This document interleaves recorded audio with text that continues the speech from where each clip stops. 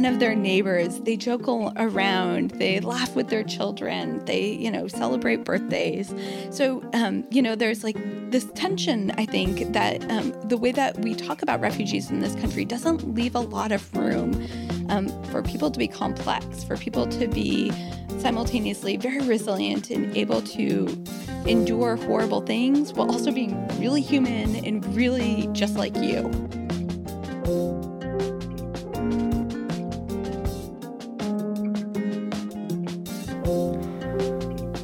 You're listening to Seeking Refuge, a podcast about the human story behind refugees. Your hosts for today are Tyler Jackson and Aidan Thomason.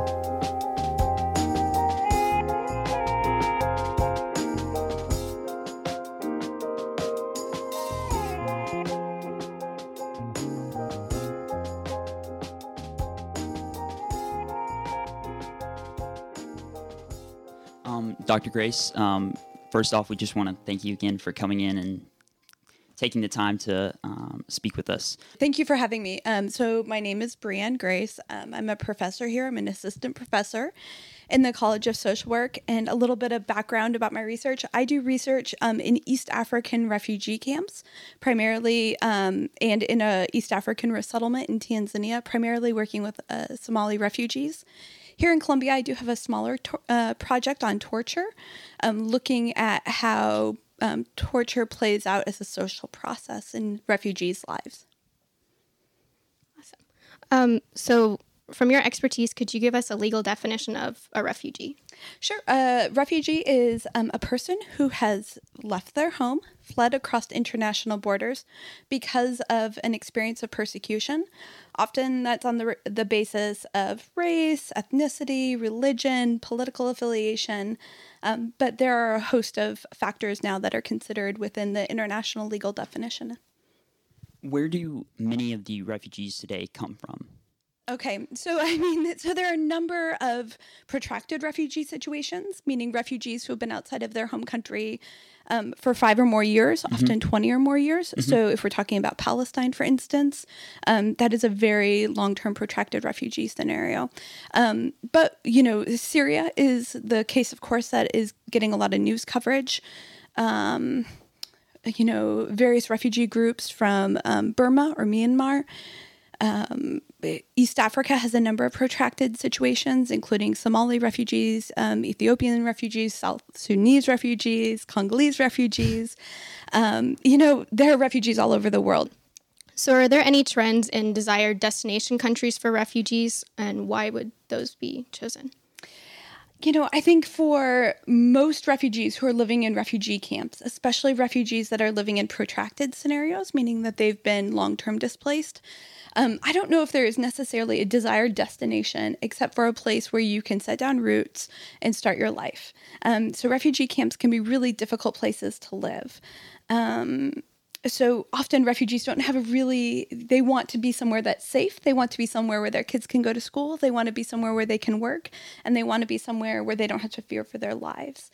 So, those kind of desires, there are lots of places that can fit the bill for that. But as far as the the countries that take in refugees, that's changing a little bit.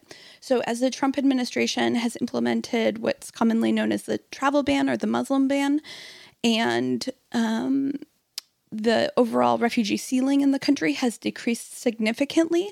Other countries have kind of risen to become larger resettlement countries, Canada most notably, but other countries, Australia to some extent, New Zealand to some extent, also receive refugees in a resettlement scenario. And there are, of course, lots of countries that receive refugees through the asylum process. So you talked a little bit about refugee camps. Is that primarily the place that refugees go while waiting to be resettled, or hopefully, if they do end up being resettled? So right now, less than 0.5% of all refugees ever have an opportunity for resettlement.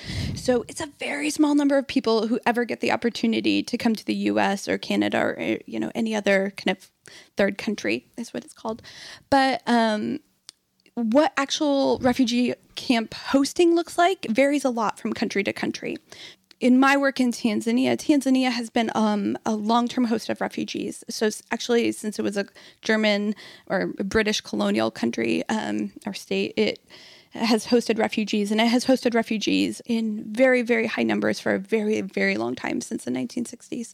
So, in Tanzania, encampment looks very, very different than it does, say, if we look at, really anywhere else, Jordan, if we look at Turkey, the refugee camps are just different, meaning that the laws that the countries have about how refugees can travel, when they can travel, what that travel looks like, the kinds of activities you can do in a refugee camp. So for instance, in some countries, you can have a business, or you can garden, or you can farm in a refugee camp. In other countries, you cannot, not only because of the laws of the country, but also the kinds of terrains that refugee camps tend to be in. In other countries, they opt, instead of for kind of a formal camp model, they do more urban hosting.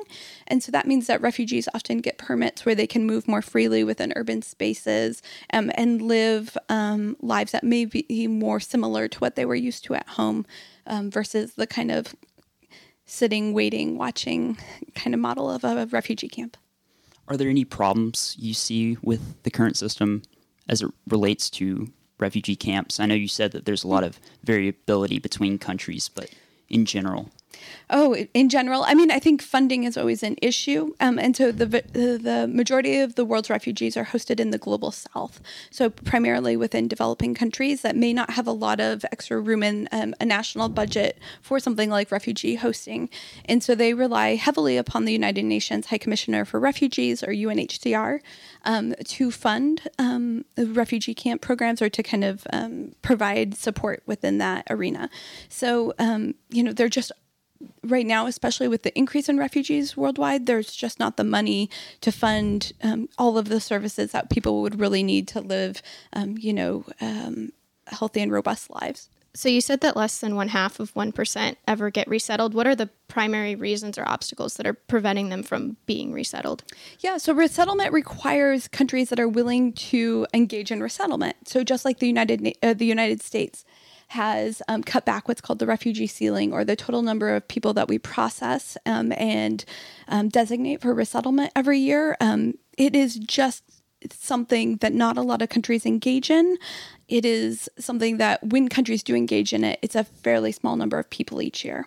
So, this year, I think, the ceiling, if we reach the ceiling, we will be fortunate, but in best case scenario, we're looking at probably about 20,000 people. So that's a very small number of people. And so, if you look at the number of displaced or stateless people in the world who would need an opportunity for resettlement, there just aren't enough slots, but there are lots of people. So the United Nations High Commissioner for Refugees often will reach out to countries to see if they can, work out alternative arrangements. So sometimes that means local integration. These are considered durable solutions. So resettlement, local integration, which is when a host country allows refugees to stay in the country in which they were previously, like in a refugee camp, and give them often citizenship, or repatriation. And repatriation is facilitating the process of returning home if and when that's possible. And unfortunately, often that's just not possible for many people as well. What are some general themes that you see in modern refugee patterns? So I guess a general trend that's emerging is that the definition of refugee is growing to some degree. And so in some ways that's because we are recognizing forms of persecution that otherwise were kind of hidden or normalized. So I'm thinking here of the persecution of people or of LGBTQ refugees who previously, that wasn't really a characteristic that allowed you, or an identity that allowed for resettlement, where more host countries are recognizing that is in fact something that a lot of people face, right? Is persecution because of, various identities that, in fact, in the United States were accepted or acceptable kind of broadly not that long ago. Mm-hmm. So that expansion is, I think, really important, that to expand those forms of protections not only aligns with our own kind of national values as we've kind of expanded definitions of marriage and expanded kind of social norms and definitions, but to also kind of provide those legal protections as well. Other examples might include definitions of persecution kind of as an act. So right now, there is a lot of debate about people who are seeking asylum at the southern border. And one of the critiques is about that many of them are fleeing gang violence. And so there's this question of, well, what does it mean to flee gang violence? And how do definitions of gang violence fit into national definitions of persecution? And so the United Nations has been pretty open that, of course, where gangs end and states begin are not always clearly demarcated. And so that it's important to recognize that any form of persecution, can disadvantage people and put their lives at risk. So you've mentioned twice now the difference between refugee and asylum seeker. So what's the difference in definitionally and the process? Yeah, so refugees and asylum seekers are essentially the same category. So in the United States, one of the things that we differentiate a lot is the resettlement process, which is when people are refugees, they've already been granted asylum, they've been living often in refugee camps. Then the U.S. government goes abroad, interviews them, identifies people who can be resettled in the United States, and then physically brings them here. And that's refugee resettlement. Asylum is when people come to a national border and say, help me, I can't return home. I have experienced this form of persecution, and they kind of lay out their case. So so when people are granted asylum, they get refugee status. So they are essentially the same, two sides of the same coin, rather. But in the United States, because of the way that our resettlement policy has worked, we often differentiate between asylees and refugees, where in most places in the world, asylee is not a proper noun, right? Everybody's just considered a refugee. In fact, if you use the term asylee in Microsoft Word, it will reject it. It's, does not identify it, So with your experience in Tanzania, could you maybe give a brief explanation about why you went there and what you did while you were there? Sure. So I first went to Tanzania as an undergraduate student. So I directly enrolled at the University of Dar es Salaam as part of a study abroad experience. And while I was there was an American Fulbright professor who was also spending the year there, who had previously worked in Tanzanian refugee camps during the Rwandan genocide. And so he was doing research. He had a lot of experience working with refugees in Tanzania. And he kind of took me under his wing and, taught me a lot about refugee hosting policy in Tanzania and kind of helped encourage my interest in refugees.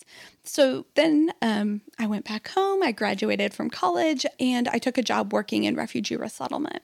So my first job was working in San Diego with the International Rescue Committee, working with a Somali refugee community, a minority refugee community. And I loved that job. It was awesome. It was really, inspired a lot more questions for me about kind of, what were the experiences that people had before they arrived in the United States that we often kind of overlook because we're so focused on kind of welcoming people to America forgetting that people are leaving a lot behind. Then I ended up getting married, and my husband had a Fulbright in Tanzania. So I asked a transfer to the Dar es Salaam office, and I worked there doing more stuff in refugee camps for a while, and then realized that, but it was much more kind of number crunching work and not a lot of interaction with refugees, and I missed that. And so I applied for a Fulbright and got one, and so we spent another 2 years in Tanzania as I did my research. And I was looking at the resettlement in Tanzania of Somalis. And so it's a Somali refugee community. Their ancestors were taken as slaves from Tanzania to Somalia about 200 years ago. And then they were granted resettlement in Tanzania as refugees because of their ethnic identity and their history as slaves originating in Tanzania. And so I studied that resettlement process, giving refugees in particular citizenship on the basis of ethnicity is fairly rare. And so I was studying that process.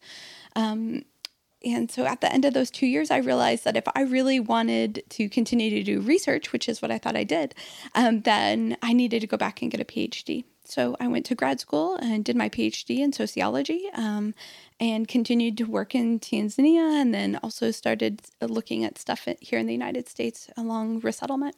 Mm-hmm. So with all that experience, was there any one interaction, one-on-one or either with a group of refugees, that really stuck out to you or really made an impact on you?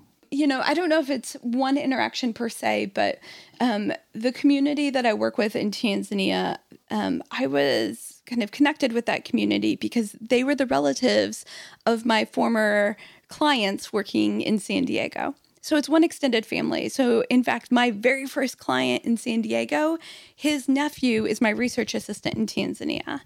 And so being able to look at one extended family across the world, and not just in Tanzania, I've also done some work in Kenya and then in Somalia. So looking at that extended family, and also extended community, and thinking about, what does it mean to be separated from your family? What does it mean to continue kind of family life when you may live very far away from your children or from your parents or from your nieces and nephews, et cetera? That has really stuck out to me, and it's been really an important part of my life.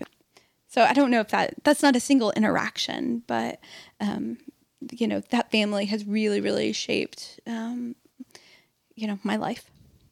So we noted that makes sense if you have that personal experience, but we noticed that a lot of your research talks about the family dynamics of separated families. Could you talk about what those dynamics look like, what the effects are? Sure, absolutely. So, I think one of the things about being a sociologist is that you start to question things that are otherwise considered normal parts of daily life, right? So sociologists like to unpack that and think about where those things originate and how those things become normalized within daily life.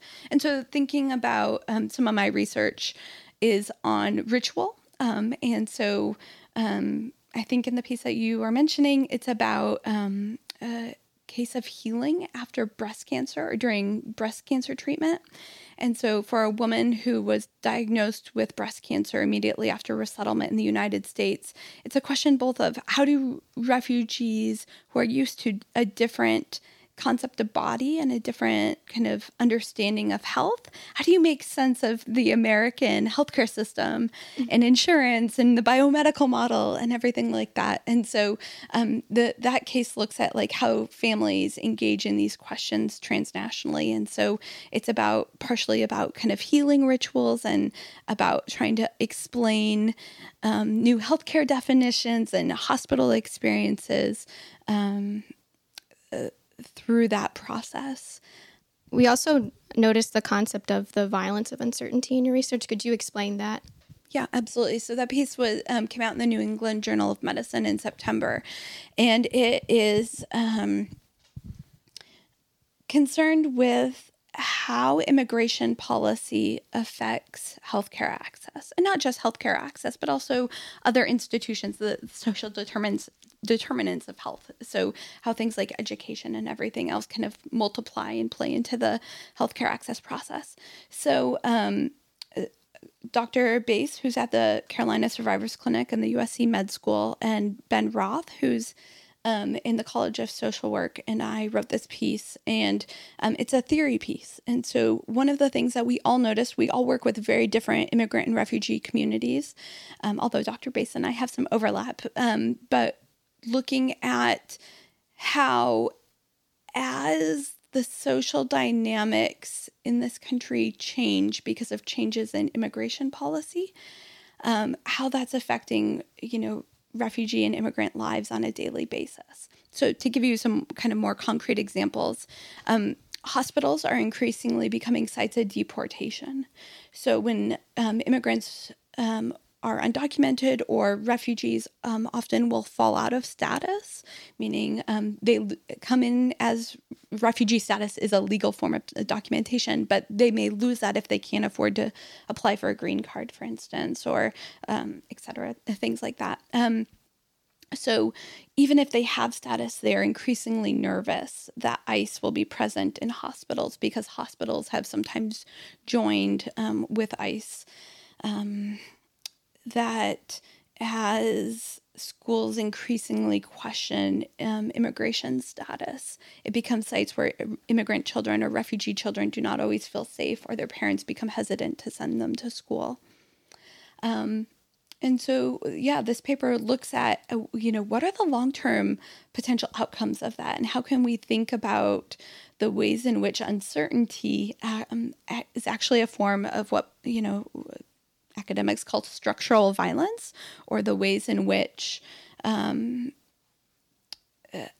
access to resources or institutions can be affected by inequality and essentially lead to poor outcomes because of a lack of access. We talked a little bit about the violence of uncertainty, and then also about maintaining those relationships with family back home. Mm-hmm. What are some of the biggest maybe challenges that refugees face when they're resettled and integrated as part of society? Mm-hmm. What are some of the more notable or more important issues or challenges that they face? So I think language is a big challenge. And I think students who've studied abroad can relate to that experience, right? Where you are suddenly forced to navigate a complex society without the basic tools to interact with people.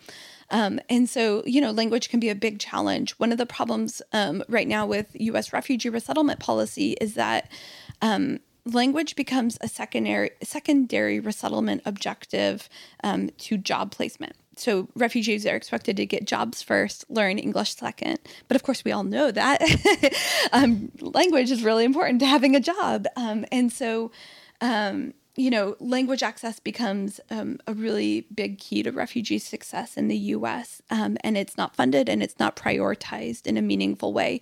So that can be a huge challenge for people. Now, of course, some refugees come to the U.S. and they know English already and they have that advantage. But there are so many other forms of communication that you also have to learn, right? I think also students who have studied abroad can relate to this, that when you, need to learn local dialects or local accents, that when you need to learn kind of the ways, the social expectations about how you ask for things or who you ask for things or how you can make demands of different people or not. Those things are all kind of a challenge, I think, for refugees where they're like, I need to get a driver's license. Where, right? Because every country kind of arranges society differently in that way, bureaucratically. And so those things are all challenges. Other refugees face other challenges based on some of the other kind of identity stuff. So as we've seen a rise, in the article, The Violence of Uncertainty, one of the things that we highlight is that there's been a significant rise in hate crimes against immigrants and especially against Muslim immigrants. So for Muslim immigrants, that has really, I think, shaped a lot of their experience in the U.S., both because people are talking to their family members before they come. And so people anticipate it and fear it. It is a reality for people, and it's an unfortunate reality that I think as American citizens we can help combat by, calling into question, all forms of xenophobia, but especially Islamophobia. With your experience, not only with refugees, but interacting with people who may represent maybe the general public's idea of refugees or the extent of their knowledge, what are the most important things that you think maybe the general public should know that you don't think are general knowledge? Yeah, I think one of the really big misconceptions that's out there right now is that there is some sort of relationship between the idea of a refugee and the idea of a terrorist, right? So lots of times you will hear people talk about refugees as terrorists, which is incredibly problematic and probably leads to some of the xenophobia that we were just discussing. And so, of course, if we look at this from a risk standpoint, or if we look at this statistically, there is no relationship between the two things. Refugees are much less likely to commit crimes and most definitely less likely to commit crimes of terrorism than any other group. So, that is just not something to be concerned about. However, the way that refugees are talked about continues to kind of perpetuate that myth in ways that unfortunately closes a lot of doors for Americans who, start to fear something that really is not a risk to them or to their lives. And in fact, refugees, of course, are fleeing violence often themselves. And so they are often fleeing, very personal experiences of terrorism where they themselves have been targeted or have lost family members or children or experienced torture. And so it is a really problematic kind of stereotype that's out there that is just not based in reality. So what is some of the focus on some of the things that you're working on right now with refugees? Yeah, so right now I am looking at torture. And, we as scholars know a lot about kind of the psychological effects of torture. And, in the field of international relations, there is a lot of research on kind of torture and regimes and, when do states use torture, why do they use torture, how do they use torture, etc. But I'm more interested in, so for refugees who have experienced torture, how does, especially at the hands of the state, how does that shape their engagement with states moving forward? So, of course, you can, if, trying to put yourself in their shoes a little bit, if you think about, a state, your government tortures you because of your political identity. Well, what does that mean for things like voter registration once you become a citizen? How, if you were tortured at the hands of the police in your home country, what does that mean when you have to engage with police in resettlement? And how does that shape your understanding of the role of the police, when you should be concerned, your sense of safety, etc.? So those are some of the questions that I'm looking at right now. It's a new project. I just started it. So I don't have a lot of exciting data for you yet, but those are some of the research questions that are guiding me right now. All of your research or experience with refugees so far, is there anything that's been like most interesting to you or most eye-opening to you that you think should be shared? Oh, wow. Let's see.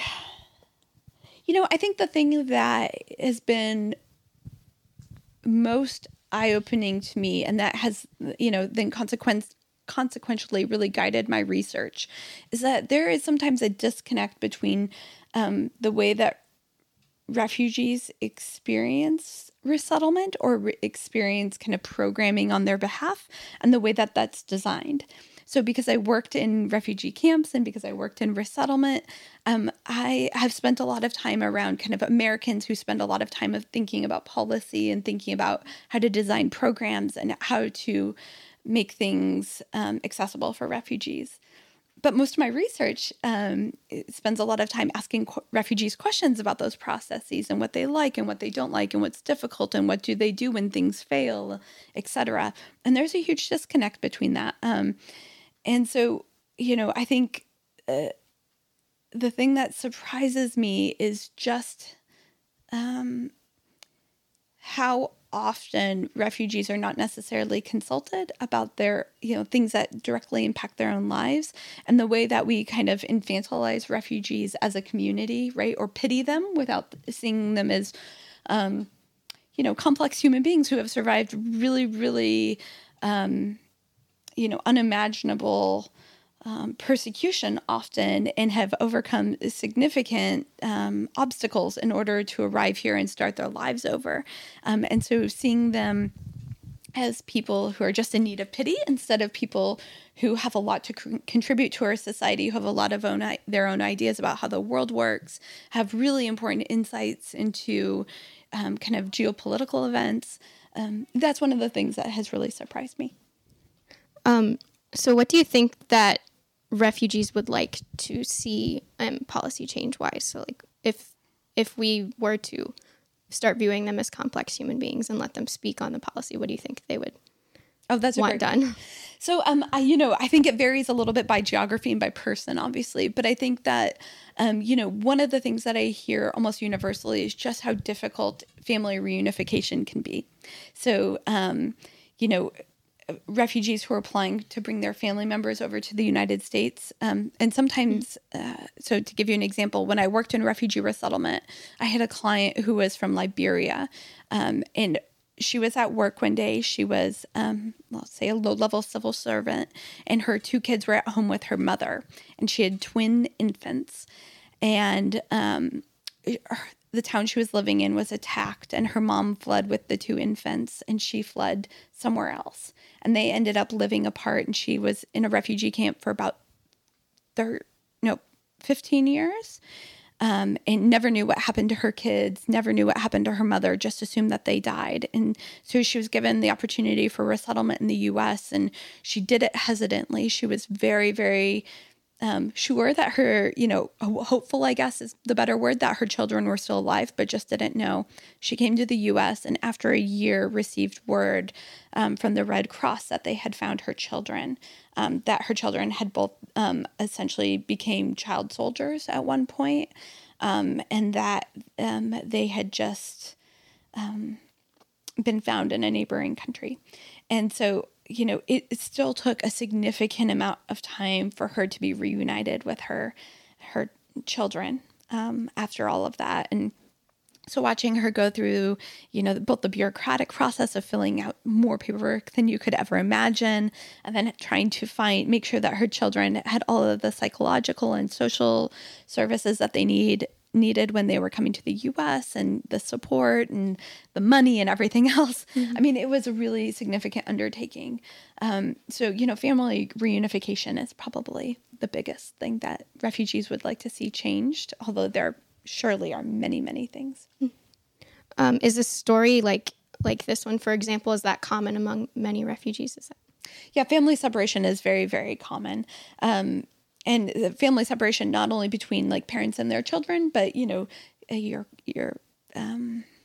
grandparents or aunts and uncles, everybody wants a life where they can, be around their family members, be with the people they love, know that the people that they love are secure, happy, can lead, the lives that they want to, can live to their full potential. And so, refugees are no different in that sense.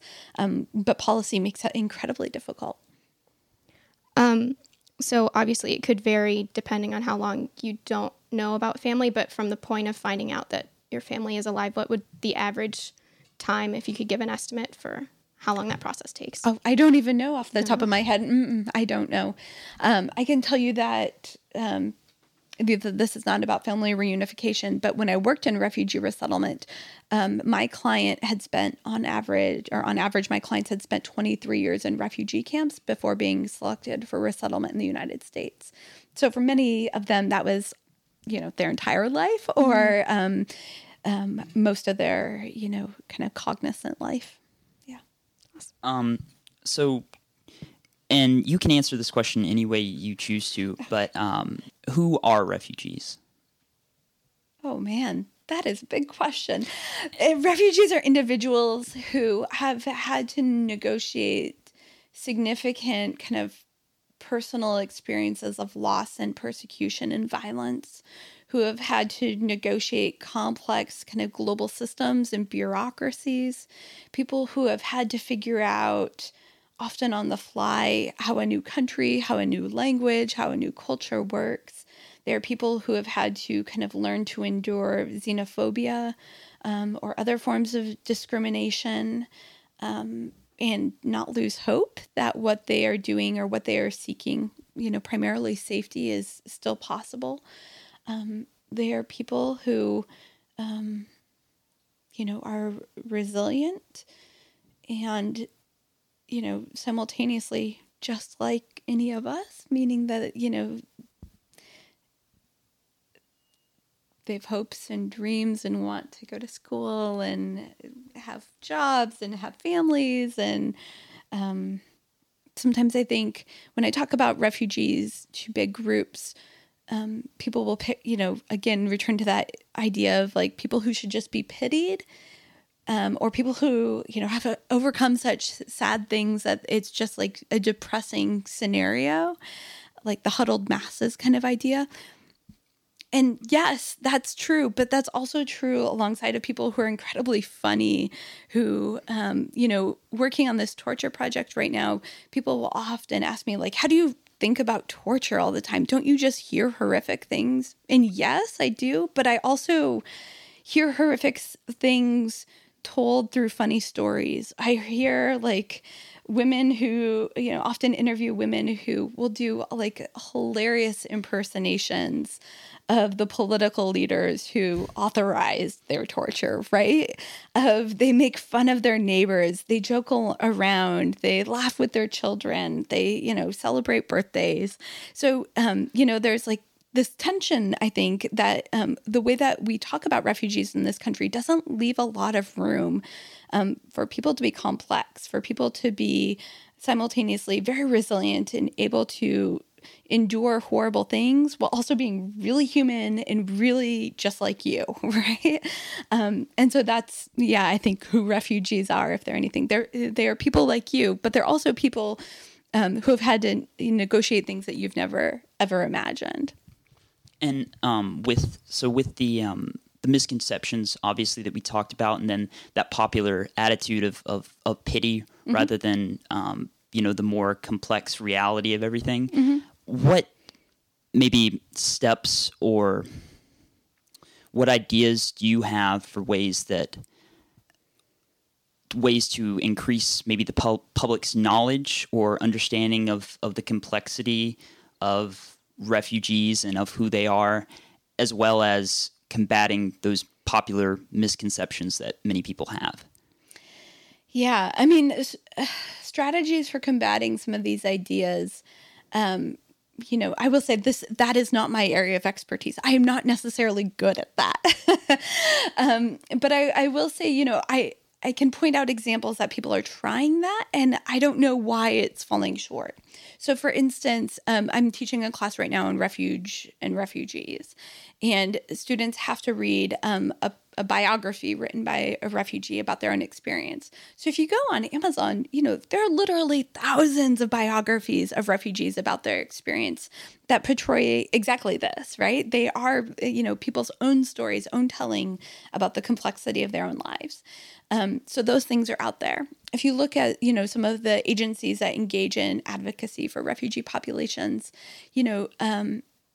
they do try to capture that complexity, but I think sometimes they do it in ways that do not feel relatable. So for instance, I have a poster that I was given by a UNHCR official on the wall of my office that says, like, Einstein too was a refugee. I mean, yeah, he was, right? But like, I don't really relate to Einstein, right? And then on the other hand, I have another poster right next to it that's like a picture of a refugee camp that I received from the same person. That is like, just tent after tent in an African refugee camp. And I lived in African refugee camps. I know what they look like, but I also don't relate to that. And so I think sometimes when we try to shoot too high or too low, if that makes sense, or, you should pity, this is sad, or refugees are all brilliant, right? That misses the mark in some ways. That, in fact, kind of the fact that, refugees are more likely your neighbors. And, when I talked to the refugee class last year, on the last day of class, several of my students came forward and were like, I was afraid to tell you this, but, my family came from Bosnia, like we were refugees. And somebody else is like, well, I wasn't a refugee, but my parents came to America as refugees before I was born. And other people, had their own kind of refugee stories. And so I think that, by opening the dialogue about that, refugees aren't, this abstract idea of either pity or Einstein or anything else, but often they're your neighbors. They're the people that you run into at the grocery store. If we could create the social space where people didn't have to fear xenophobia, where they didn't have to fear disclosing that, we might be able to have a different conversation about this.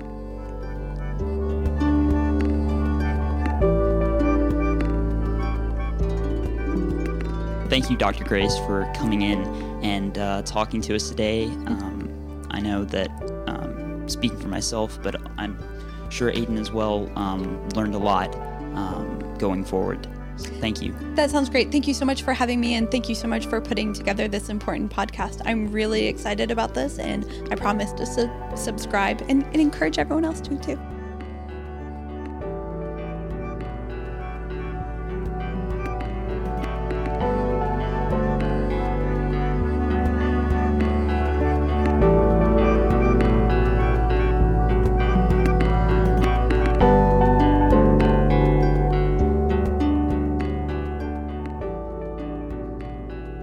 Thank you so much for listening to Seeking Refuge. If you have a story you'd like to share, get in touch with us by sending us an email at seekingrefugepodcast@gmail.com. Connect with us on Facebook, Twitter, and Instagram at Seeking Refuge Podcast, and leave us a review on Apple Podcasts. Special thanks to Dr. Brian Grace for being on the show this week. Our show wouldn't be made possible without the wonderful support from Maxey International House at the University of South Carolina. We'll be back in 2 weeks with another episode.